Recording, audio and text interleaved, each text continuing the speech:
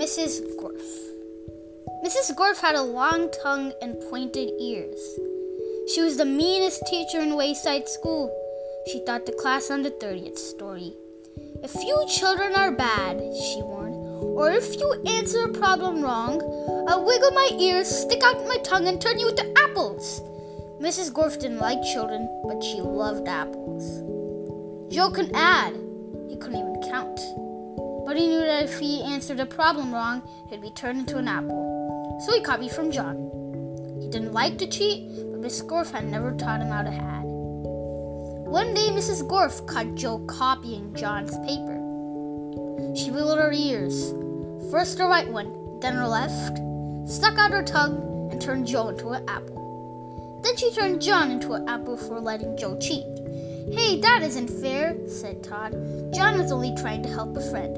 Mrs. Gorf wiggled her ears, first her right one, then her left, stuck out her tongue, and turned Todd into an apple. "Does anybody else have an opinion?" she asked. Nobody said a word.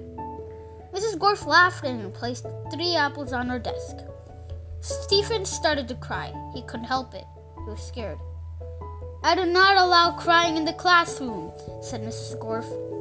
She wiggled her ears, first her right one, then her left, stuck out her tongue, and turned Stephen into an apple.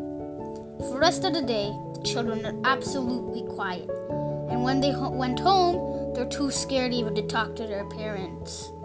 But Joe, John, Todd, and Stephen couldn't go home. Mrs. Gorf just left them on her desk. They were able to talk to each other, but they didn't have much to say. The parents were very worried. They didn't know where their children were. Nobody seemed to know.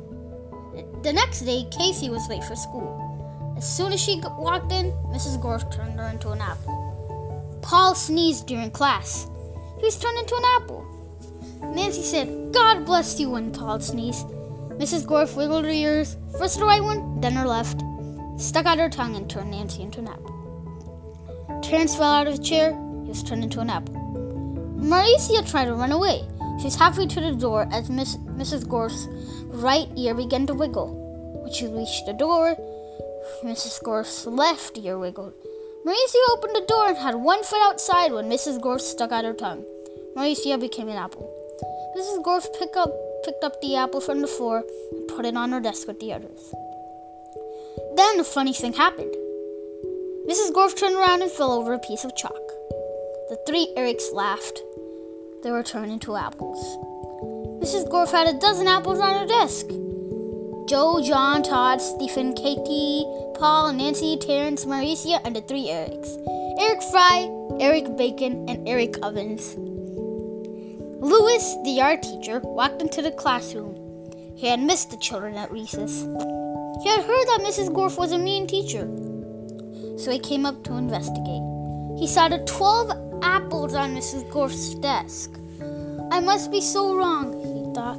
"She must be a good teacher if so many children bring her apples." He walked back down to the playground.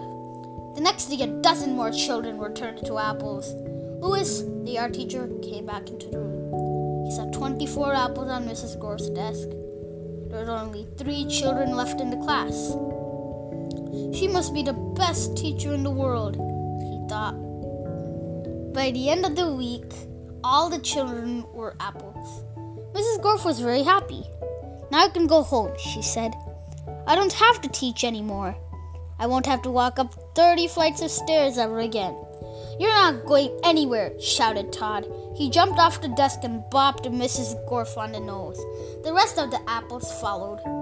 Mrs. Gorf fell on the floor. The apples jumped all over her. "Stop," she shouted, "or I'll turn you into applesauce." But the apples didn't stop, and Mrs. Gorf could do nothing about it. "Turn us back into children," Todd demanded. Mrs. Gorf had no choice. She stuck out her tongue, wiggled her ears. This time her left one first, then her right, and turned the apples back into children. "All right," said Marcia. "Let's go get Louis. He'll know what to do." "No!" screamed Mrs. Gorf. "I'll turn you back into apples." She wiggled her ears, first her right one, then her left, and stuck out her tongue. But Jenny held up a mirror, and Miss Gorf turned herself into an apple. The children didn't know what to do. They didn't have a teacher. Even though Mrs. Gorf was mean, they didn't think it was right to leave her as an apple. But none of them knew how to wiggle their ears. Louis, the yard teacher, walked in. "Where's Mrs. Gorf?" he asked. Nobody said a word. "Boy, am I hungry," said Louis. "I don't think Mrs. Gorf would mind if I ate this apple. After all, she always has so many." He picked out the apple, which was really Mrs. Gorf, shined it up on his shirt, and ate it.